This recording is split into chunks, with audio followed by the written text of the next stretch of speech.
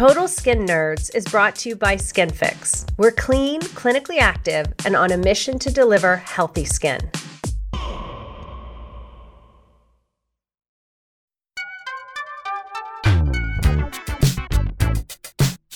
Welcome to Total Skin Nerds. I'm Amy Gordonier, founder of SkinFix. Total Skin Nerds is where I get to nerd out with some of the world's foremost experts in skin. We deep dive into issues related to skin disease, skincare ingredients, diet and lifestyle modifications to support skin health, and even spiritual practices and their skin benefits. I'm excited for this episode of the Total Skin Nerds podcast. Today, in Season 2, Episode 2, I have the honor of speaking with board-certified dermatologist and dermatologic surgeon, Dr. Dustin Portela. Given his popularity on social media, he may need no introduction. With 1.8 million TikTok followers, you may recognize him as 208 Skin Doc. From his own practice in Southeast Idaho, Dr. Portela's professional interests include skin cancer surgery and prevention, facial reconstruction, complex medical dermatology, and wound healing. With his extensive expertise, I'm going to pick his brain on one of our favorite topics at SkinFix, the skin barrier. After all, SkinFix was founded on skin barrier health. So we're going to focus on that. What is the skin barrier? What is it composed of? What happens when your barrier is weakened? Something referred to as a leaky skin barrier. As you'll see, our conversation touches on some important life wisdom too. Before we dive in, I want to take a moment to thank everyone for listening to this podcast. The SkinFix team and I would love to hear more from you. Please take a moment to leave us a review and let us know what you'd like to hear more of. We would really appreciate it. Stay tuned, skin nerds. This is going to be a masterclass on the skin barrier.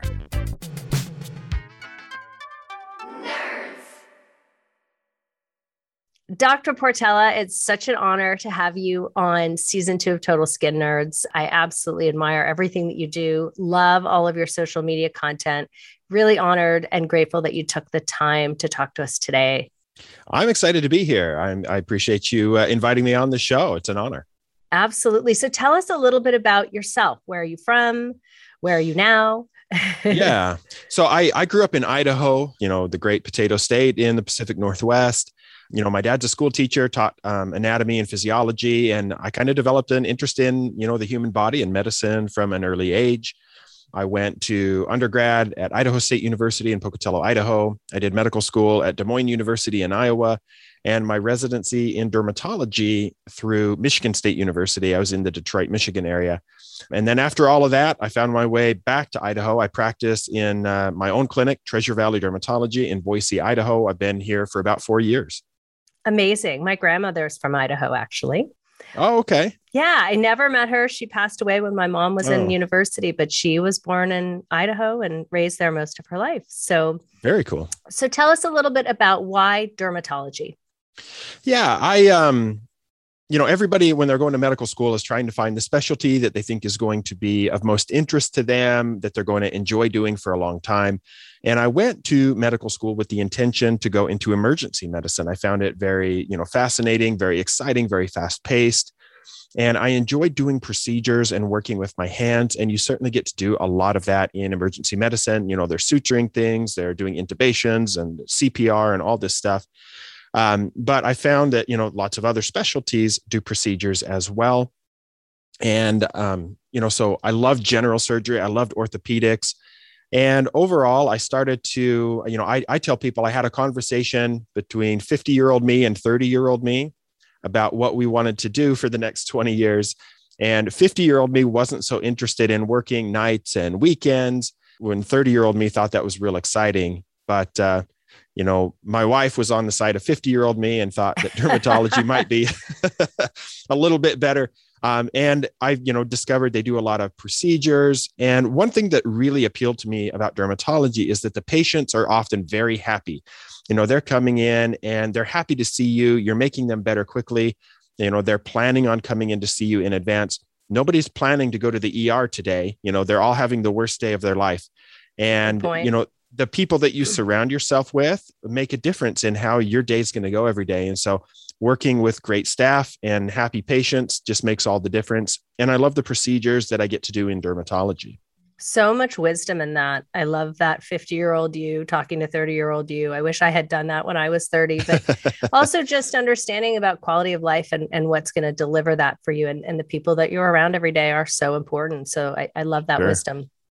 So in addition to a very busy practice and helping lots of patients, you also very generously give your time to educate all of us on social media, which is amazing because not everyone has access to dermatologists. And so for you to take the time to be on social media and educating, I have a huge amount of respect for. So tell us a little bit about how 208 Skin Doc came to be.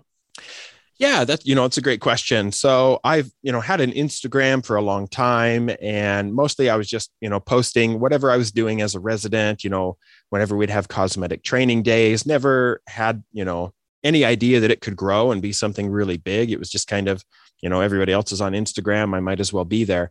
And then when I got into my own practice and I was running a business, I realized, marketing is kind of important. It's competitive. There's a lot of dermatologists. At least in my area locally. I know that it's sometimes hard to access a dermatologist in more rural areas, but so I took to social media a little bit more. I started one for the practice. I did research. I read Gary Vee, he's, a big social media influencer, and started to understand what I needed to do. And then early on in my practice, we got a solicitation from, some company that their thing is they buy phone numbers and they turn around and sell them.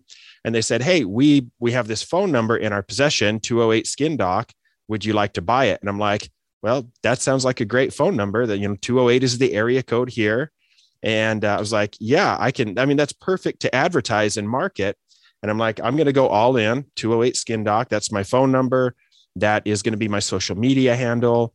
And that's what I'm going to push. And then I dove into TikTok, that grew, Instagram grew, YouTube is growing, and I can provide education there. But that's really where 208 Skin Doc came from first. It's now the phone number for my clinic. So cool. It's genius. So we want to dive into the skin barrier, which I know is something that is a passion of yours and certainly is really what SkinFix was founded on. I want to just really talk about what it is and what happens when the barrier becomes leaky and how it connects into some skin issues and aging and all of those things. So from the top, what is the skin barrier? What is it comprised of and what is it? Yeah, so the skin barrier is many things. There's, our skin cells are a component of that. But then if you think of your skin barrier as a network of bricks and mortar, you have the skin cells, which are like a brick, the bricks in a brick wall. But the mortar is, critical in order to have a functioning brick wall if you're trying to build a structure. And that mortar is made up of different things. And in our body, not only the skin cells, but it's a complex network of proteins and lipids and fats that all make up that mortar that sit between the skin cells and hold them together. And then those things are not only in the cell wall of the skin cells, but they're inside the skin cells, and the body has the ability to produce more in response to triggers, environmental stress, when we compromise our skin barrier. And so we think of that skin barrier as kind of like bricks and mortar, and there's proteins and lipids and cholesterol and fatty acids and a whole bunch of stuff that goes into it to make it function well.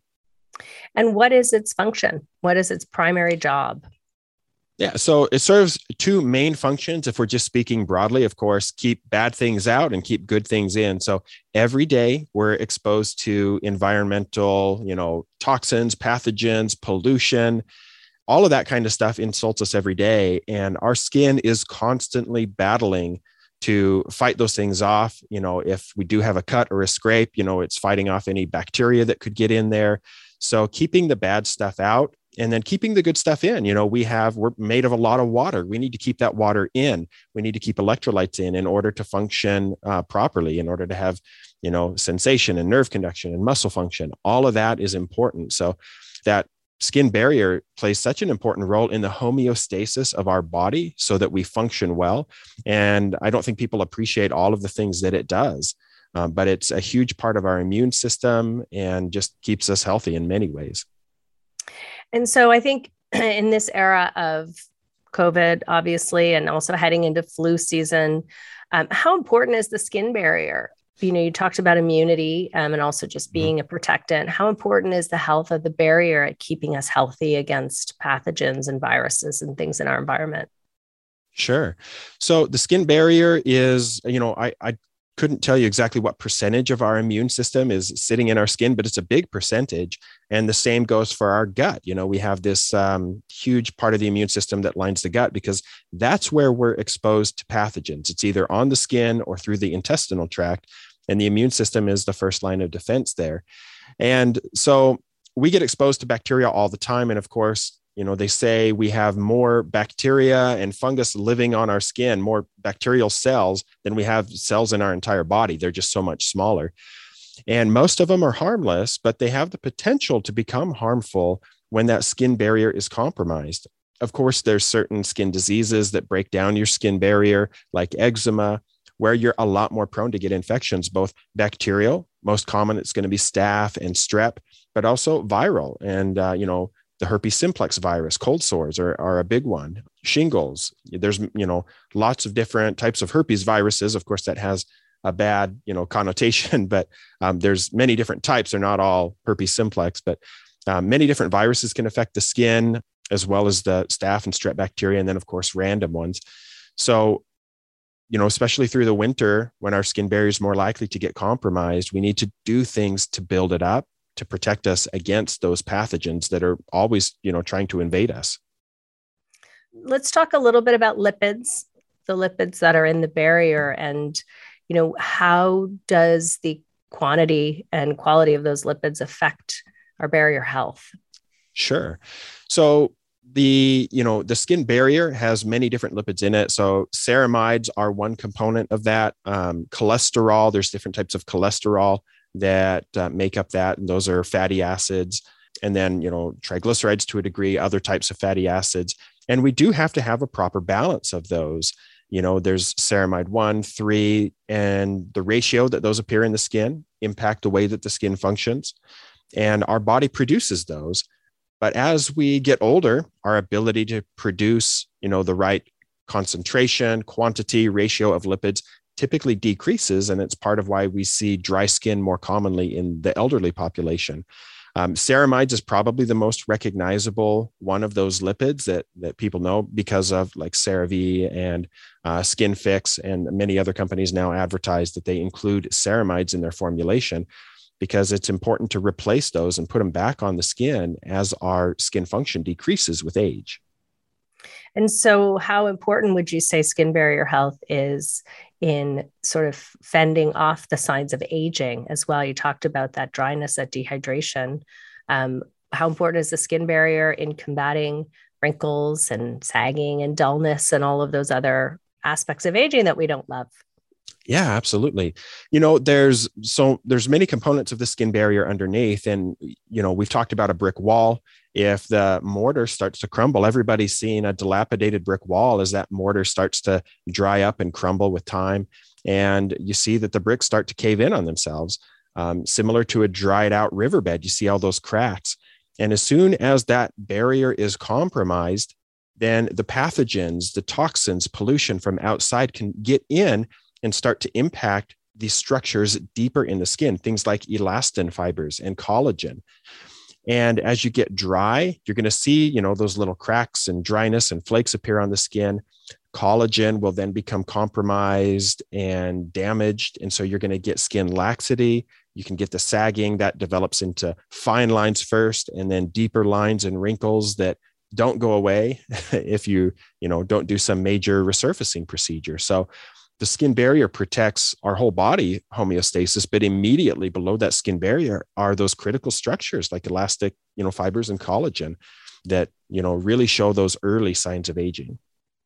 So our best defense against aging isn't necessarily all of these actives and all of these procedures that we often go to. It's really first and foremost, it sounds like, Dr. Portela, a healthy barrier is the best and first line of defense. So talk a little bit about a leaky barrier. What does that mean? I know you talk about it on your social channels, and what is a leaky barrier and what can happen when our skin becomes leaky? Sure. So as I'll keep going back to that brick wall analogy. When you see that mortar start to crumble and the bricks start to lose that little bit of space between them, our skin cells can do a similar thing where as the barrier is compromised and those proteins and lipids may not be present the way they should between our skin cells, then the first thing that happens is we start to lose water through the skin. And as that water escapes, we often experience dryness and flaking and itching. We have lots of little tiny free nerve endings all throughout our skin. And that's why our skin is such a good sensory organ. We have all these little free nerve fibers, but when they get exposed to the air, it's irritating and they start to itch. They start to tell us something is not right. You need to fix this. I'm not happy. And so those are the early sensations. And then most of us, when we start to feel that, we're going to scratch. And of course, that removes skin cells, that further compromises the barrier. We lose more water, and it can get into a bad cycle, a negative feedback loop. And when you compromise the barrier enough, now you're at risk for infections, both staph and strep, which are already on our skin. And then they can get down into those cracks and find an environment where they can proliferate a lot more than what they can on a healthy skin barrier. And so what are some of the early signs? You talked about itch. Are there other early warning signs that our barriers becoming leaky? Yeah, so dryness, so fine, almost like sandpaper-like flaking is going to be a very early sign in that. Okay. Redness, tightness, a tight feeling. Sometimes you might feel that when you wash your face. If you're removing too much of the oil and you feel that your skin feels tight or squeaky clean afterwards, that's actually an early indication of a compromised barrier. Okay. So now what do we do to fix a compromised barrier? What does the science tell us about the most effective ways to replenish those lipids and sort of put that wall back together? Our body is really good at healing itself if we give it the chance.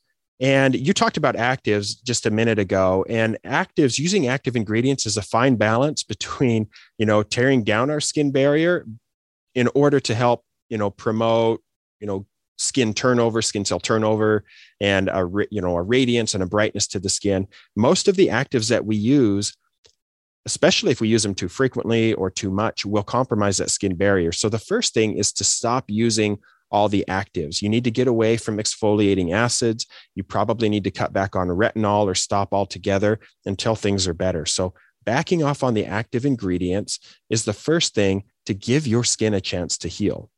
That includes the cleanser that you use, even if it's only on the skin for 60 seconds or less. If you're using an exfoliating cleanser or a scrubbing cleanser, you need to go and switch to a very gentle cleanser. And then, of course, you need to replenish the things on the skin that are needed to repair that moisture barrier. And that's going to be the essential fatty acids like, the ceramides, the triglycerides, the oils, all of those kinds of things. So backing off of the actives and then really lathering on a moisturizer. I like thicker moisturizers on compromised skin barriers. And you can even then follow that up with an ointment. And that's something called slugging that people may do at the end of their skincare routine, taking something like the 911 ointment or pure petrolatum and just putting a very thin layer of that to really hold that water in the skin. Plain petrolatum doesn't really give your skin anything, but it's just an occlusive so that water doesn't escape, and it helps facilitate the body's ability to heal itself. I love that. I'm a huge fan of slugging. I have dry skin and I live in a dry climate, and all winter long I'm slugging, going to bed with that nice layer, that nice occlusive layer. Talk a little bit about skin issues and how they're related to this health of the barrier, even something like acne. Is there a connection between most skin concerns and barrier health? There really is. And, most of us will immediately identify something like eczema as the most, stereotypical example of that. Eczema patients are dry, red, itchy, and that's, due to an intrinsic or an internal problem with the proteins like filaggrin, to get a little bit technical, that our skin needs to build that moisture barrier and make it healthy. And so you can have a genetic defect that prevents the ability for your skin to make everything that it needs. And eczema or atopic dermatitis is going to be the most, common and well-recognized example. But nearly every skin disease has a barrier component to it, including psoriasis, including acne. So acne patients, they have all these blemishes, and all that inflammation decreases our skin's ability to protect itself. There is the presence of bacteria, the Propionum acnes bacteria on the skin that then gets down in our sebaceous glands and causes those pimples to get big and red and painful. And so acne is a moisture barrier problem as well. And then, of course, most of the ways that we treat acne are going to further compromise our moisture barrier because we're putting on active ingredients, exfoliating acids, benzoyl peroxide, salicylic acid, and all of those have the potential to dry us out even further and risk further damage to that moisture barrier. So even though it's not as well recognized, there is definitely a barrier concern with acne patients. How do you talk to your patients, though, who might have acne, might have an overproduction of sebum and don't want to use any moisture on their skin? They just want to strip it and get rid of all that oil. How do you what would be your regimen for somebody who's quite oily and acne prone in terms of treating the acne and also protecting the barrier? Yeah, there's a couple different ways you can approach it. And because I have the ability to write prescriptions, I rely on those as the way to fix the acne. And so we can use prescription strength retinol. We can use antibiotic lotions like clindamycin. And those are really going to do the heavy lifting. And so I like to build a very gentle skincare routine for my patients and educate them on the importance of the moisture barrier. So even though they might have that temptation to use less moisturizer and to use aggressive cleansers, I get almost everybody on a very gentle cleanser that I know can remove enough oil, but not too much to leave them tight and squeaky clean. So a good gentle cleanser and then a moisturizer. And if they're very oily, we may use a lighter weight moisturizer, maybe something with more of a gel-like texture. But most people, especially if they're dry or normal skin, even combination, can tolerate a heavier moisturizer like the triple lipid peptide, and they're going to do just fine with it. And they just have to get educated that that is what their skin needs, and it's not going to make them more oily. I think that there's a misconception that if you use a moisturizer, it tells your skin to stop producing oil, and that's not the case. Well, let's talk a little bit about sunscreen and the importance of the barrier when it comes to dealing with UVA, UVB radiation. Yeah, sure. So there's a few different components of that. Now, of course, everybody's experienced a sunburn and the symptoms, the feeling that you get afterwards. You're often quite itchy and you start to flake and peel. And that flaking and peeling is an obvious indication that your moisture barrier is damaged. And, you're literally peeling off dead skin, and that's all a component of your moisture barrier. So using a sunscreen not only prevents that direct physical damage to your moisture barrier, but when you have a sunburn, all of that inflammation your body has to switch to repair mode, and it can't, function the way that it should. It's not able to continue to produce the lipids, the cholesterol, and things that help build a healthy moisture barrier. So you're going to go through a process where you have to switch into repair mode, and you can't continue to just have a healthy moisture barrier. Everybody has had a sunburn and then put on the wrong product. You use a lotion that maybe has a little alcohol in it, and you feel that burn. It burns because your moisture barrier is not protecting you the way that it normally would. So let's talk a bit about that burn, because I think a lot of times when we use actives, historically, we've been sort of conditioned to think that it's not working unless you can feel it, and the lower the pH, the better the burn. And it must be really doing its job if I'm feeling it. What is your take on that perspective, Dr. Portela? So, I do aggressive chemical peels in my office. We'll take high concentrations of TCA, and we'll do aggressive chemical peels for, patients with lots of lines and wrinkles and brown spots, and, patients with precancerous spots on their skin. And this is a procedure that patients maybe only be able to go through once a year because it's aggressive and they're going to be in pain. And that's not the way that you should be doing things at home. So, if you're putting on a light exfoliating acid, you don't have to feel it. And if you're using it, every day and you're starting to feel a burn and a tingle, then it's too much for at-home use, and you need to back off and use it more frequently. That moisture barrier, in order to stay intact, you you're not going to be stripping away everything where those nerves are getting irritated. A little bit of tingle may be okay from time to time, but that should not be like a daily or multiple times a week practice. And for somebody that suffers from eczema or rosacea, do you suggest that they stay away from active acids altogether, or are there certain acids that you think can be helpful in particular with eczema in the sort of exfoliation, desquamation process? You get those scales and plaques. What is your take on acids and skin issues like eczema or rosacea? So starting with rosacea, I find that those patients do not do very well with active ingredients. And so I don't recommend that patients with rosacea use retinol until we really get them back to normal, and really avoid exfoliating acids. It typically is going to make them more red. It's going to irritate them further. And I just find that that's the patient population that just does not handle actives very well. We have to control that inflammation. Now, with patients that have eczema, we can sometimes get them to use a little bit of exfoliation, but it has to be very mild. And I prefer that to be in a lotion formulation. So it could be, a lotion that has lactic acid in it or ammonium lactate. And there's a few brands on the market that will include some of these exfoliating acids. And when you put those on the skin, especially after a shower or a bath, it actually can help to remove some of the dry flakies, but helps to bind onto that water and hold it on your skin very effectively. So I do think that there can be a place for very gentle exfoliation in the eczema population, but I just don't see as much success in the rosacea population. Okay, interesting. I've developed rosacea in the last few months. I'm not sure why. It just sort of came on, and I did see my derm in New York, and she said exactly that. She said, lay off the BHA, no AHA, just, use the barrier line. And I have found that it's been helpful, but I'm anxious to get back to my exfoliating routine. So I have to just be very, very gentle and careful with that. Yeah, definitely. And I think wearing a mask has contributed to a lot more people experiencing rosacea-like symptoms. Interesting. Yeah. And so what is happening in the skin with rosacea then, Dr. Portela? You said it's inflammation. What is sort of the primary cause in your opinion?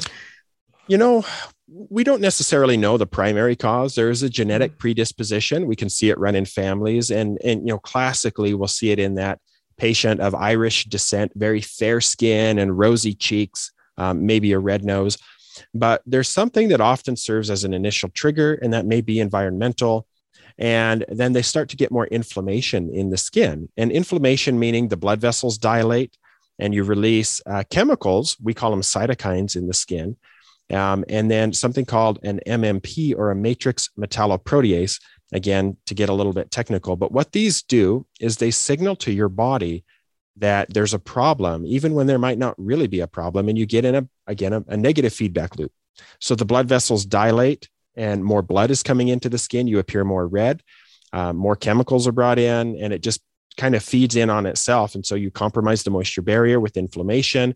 Those chemical signals tell your body to develop new blood vessels. And so that's why you can get those spider veins that might appear on the side of the nose. And some people will do things that flare them up, that make them worse. And we call these the triggers of rosacea. For some people, it's alcohol. It may be caffeine, chocolate. It may be hot, weather or exercise induced that really makes them flare up. So I work with patients to identify those triggers and try to back off on the things that might cause it to get worse, as an initial way just to modify behavior to control the rosacea. Interesting. Yeah, it's tricky to get rid of. I've been working at it for a few months and trying to identify my triggers, honestly. And I think for me, it is exercise and sweating and being in sort of a hot environment. And unfortunately, that's something I don't want to give up, but it's tricky. It's a tricky one.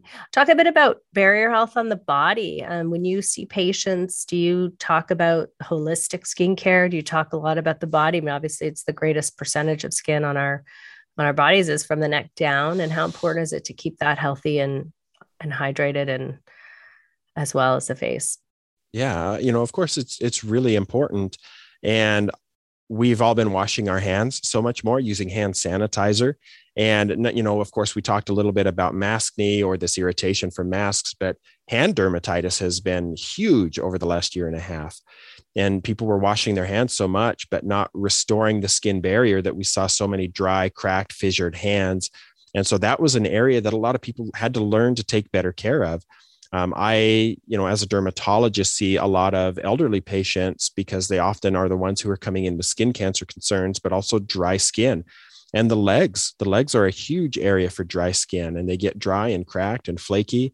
And especially in older men who have never been in the habit of using moisturizers, it's a process to educate them about which moisturizers to use, what is the best time to put them on. And so I do spend a lot of time educating my patients on how to take care of the skin barrier on the rest of their body. And my general advice is to find a thicker cream. I like creams better than lotions, especially for the body, and to put that on the skin when your skin is damp. So it's ideal to do it when you step out of the shower. So turn off that water, let yourself drip dry for a little bit. Or if you are in more of a hurry, you can pat dry, but don't completely dry your skin. Then grab that tub of moisturizer and smear that on. And it's going to help to hold on to that water. And that's the best time to put on the moisturizer and really hold it inside the body.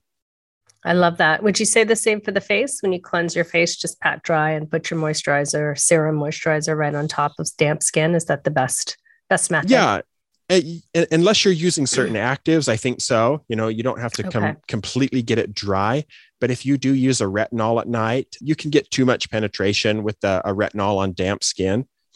So you may need to add a little bit of moisture or avoid having moisture on the skin if you're using a retinol. But, otherwise, if you just cleanse and you're using a moisturizer, it's okay if there's still a little bit of moisture on the skin, and then use your cream, whatever it is. And you talked earlier about sort of damaged skin and actives, but do you see that if someone has a healthy barrier and they've kept their barrier healthy, that the actives have less irritation? Is there a link there? Oh, certainly. So there's, of course, having a healthy moisture barrier is going to improve the quality of your skin, but also if you can maintain it, you're able to use your actives more regularly.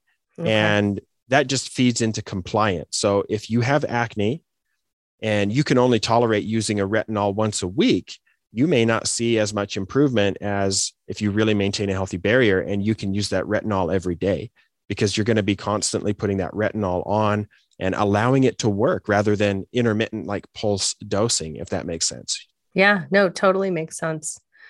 So just to close out our session on the skin barrier before we jump into some of our listener questions, what would be your number one recommendation for the barrier? What's the most important thing someone can do to keep their barrier healthy? So it will depend a little bit on how oily you are, but I do think everybody should use a gentle cleanser and a moisturizer and a sunscreen every day. And those are the things that are going to feed your barrier the best. From an external perspective. So you don't need to be stripping away everything. You really need to just create an environment so your skin can regulate the way that it needs to. Because as long as you don't have, intrinsic eczema, atopic dermatitis, your skin is going to do pretty good as long as you're not insulting it on a daily basis. So use a good lipid-rich moisturizer at least once a day and a sunscreen at least once a day. Reapplication, of course, is ideal. But in real world conditions, it doesn't always happen. There's a whole nother conversation to be had on the way that we eat and diet and the way that impacts our skin. There's a lot of research that needs to be done, but the more healthy you make your body, the more healthy your skin will be. I love that. I'm a huge proponent of functional medicine and a follower of Dr. Hyman, Dr. Axe, Dr. Cole. And I love that you connected the two. Lifestyle is so important, and sleep and all of that good stuff. Beauty sleep is a real thing. It's for real. It really helps our skin. I love that. Okay. So we have some questions from our social media followers and our listeners who wanted to specifically ask you some stuff. So one of the questions was, Dr. Portela, do I need to cleanse morning and night? So not everybody does. If you're using a gentle cleanser, you can cleanse twice a day, no problem. But, for some people, as long as you're not using, certain actives at night, you may just want to rinse your face with water in the morning, rinse in the shower, rinse at the sink, whatever it is, but you may not need to use a cleanser. I typically recommend cleansing at night because that's after you've been exposed to, the environmental pollution, toxins, more dirt, and you've accumulated oil throughout the day. So Cleansing twice a day is not necessary for everybody, but if you're very gentle, it's not going to be harmful. Okay. I was in New York last week, though, and slept with the window open. And I would say if you live in a big city and you sleep with the window open, I just felt like I needed to cleanse my face in the morning. Fragrance in skincare products, can it damage the skin barrier? Was one of the questions we got. Yeah, typically no, unless you have a specific allergy to the fragrance. And fragrance allergy is a broad topic. When we say fragrance, of course, there's dozens, probably hundreds of different things that could be considered a fragrance. And so you may be allergic to something. And if you're allergic, you don't want to use that particular fragrance. But by and large, only maybe 2% of people are going to be allergic to some fragrance. If you're not one of those people, having a light fragrance in your skincare is not going to be harmful and should not damage your moisture barrier. So you don't need to shy away from products that may contain fragrance. I personally don't like products with heavy fragrance. But sometimes a light fragrance gives you a nice experience. And part of skincare and self-care is the experience that you have. You don't need to be afraid of fragrance, but you don't necessarily need to go out of your way to include it in your routine if your stuff doesn't have it. Okay. And just to tag on to that question, essential oils and alcohol, what are your thoughts on those two in terms of the skin barrier and skincare? So sometimes that fragrance is going to come from essential oils, and some essential oils may serve a function in your skincare routine. They can have some antibiotic or antiviral or antifungal properties, but they do contain, again, a little bit of a risk of contact dermatitis, of allergic reactions. So I'm not a big fan of straight essential oils on the skin. Of course, there's whole industries devoted to using essential oils on the skin for all sorts of problems, and I'm not an advocate or a proponent of that. But if your skincare contains, dilute small concentrations of essential oils to serve a function or to improve the experience, it probably is not harmful for you. And then you asked, what was the other part of your question other than essential oils? Alcohol. So, there's drying alcohols and, non-drying alcohols like cetearyl alcohol. And I would, typically try to stay with those non-drying types of alcohol. Alcohol is just a chemical OH group. And just because something is an alcohol, or may say alcohol on the bottle, does not mean that it's going to dry your skin out. So there's a lot of nuance to that. So I don't think you need to avoid it necessarily. I would avoid toners that contain, like drying alcohols, or certainly don't use isopropyl alcohol on your skin. Right. That's always a tricky one for consumers because we do use some of the moisturizing alcohols, the fatty alcohols in our products, which are very different than the drying alcohols. And so you get a lot of questions from consumers about how to identify which is which. I think a lot of the influencers and derms on social media have done such a great job in educating people how to read Inkies, which is helpful to us, but it is confusing. It can be confusing. Probiotics. We had a question about, are probiotics in skincare really effective and important? So this is an area of emerging research. There's, some evidence that shows limited benefit, but, most of the time in your skincare, it's going to be things that help feed the good bacteria on your skin. We're not putting on skincare that actually has bacteria in it. I don't think that that's, approved by the FDA, the way that that yogurt, like yogurt has actual bacteria in it, live active cultures. That's not the same types of probiotics that are in skincare. So there's an area of research, again, that I think that it's very promising. I think that we're going to see huge benefits as we learn to manipulate the microbiome of our skin. So choosing actives that may help support a healthy microbiome, I think, is a great idea, but it's not precise yet. Where it's not an area of precision medicine where we can say, you have eczema, you need to use this particular, prebiotic, probiotic, and that's going to fix the problem. It's not a targeted therapy. It's a broad, comprehensive strategy that can fit in to care for dry or compromised skin. It is exciting, though, the research that's emerging, as you say, with prebiotics in particular, as you mentioned, that help to feed the good bacteria, and then even postbiotics, some of the sort of waste matter, if you will, from organisms that can be really effective on the skin. But as you say, the science seems to be still bubbling up, and it'll be exciting to see what we can do with that topically. And then the last question, someone asked, if I have oily skin, should I not use lipids? If I see the word lipids on my skincare, should I be concerned if I have oily skin? So it's not something that you need to shy away from. You may choose to use a moisturizer that has a lighter texture, but just because it may contain lipids or ceramides is not a reason to avoid it with oily skin. Your skin still needs the things that it needs in order to have a healthy moisture barrier. Amazing. Thank you so much for your time, Dr. Portela. This was a fantastic conversation about the skin barrier, super comprehensive, and we're very grateful to have had your expertise on Total Skin Nerds. It's my pleasure, and I'm glad I could be on.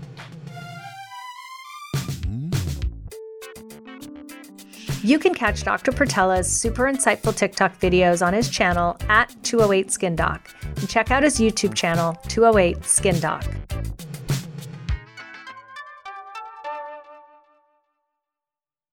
I hope you enjoyed that skin barrier masterclass. I want to thank Dr. Portela for nerding out with me and for educating us all on what the skin barrier is, how it functions, and why it's so important to our bodies and our survival, really. Here are 3 things that really stood out for me in our conversation. 1, I think it's so important to recognize that the immune system isn't some invisible, out-of-sight, mysterious thing. Part of our immune system is right under our noses, right on our skin. That's one of the many reasons that a healthy skin barrier is so directly connected to our overall health. 2, I found it intriguing what Dr. Portela said about how so many skin diseases are linked to the skin barrier. From psoriasis to eczema and even acne, they're all directly linked to skin barrier health and a compromised barrier. 3, lastly, I love this bit of life wisdom from Dr. Portela. The people you surround yourself with make a difference in how your day will go.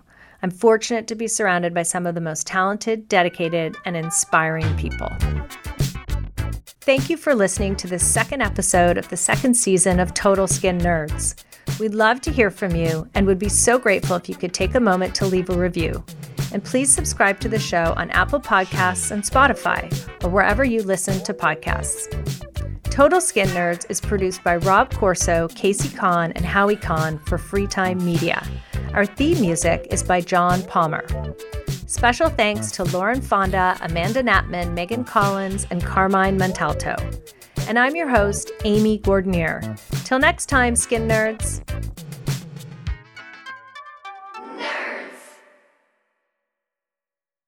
Total Skin Nerds is a podcast created to educate. It is not a substitute for professional care by a doctor or other qualified medical professional. This podcast is provided on the understanding that it does not constitute medical advice. If you are looking for help with a skin concern, we would encourage you to seek the advice of a board-certified dermatologist, functional medical practitioner, or other qualified healthcare provider. You can find a registry of board-certified dermatologists in the U.S. at find-a-derm.aad.org and in Canada at dermatology.ca. For a registry of qualified functional medical practitioners, you can visit ifm.org. Thank you so much for joining us on this episode. We hope that you enjoy listening to Total Skin Nerds as much as we enjoy making it.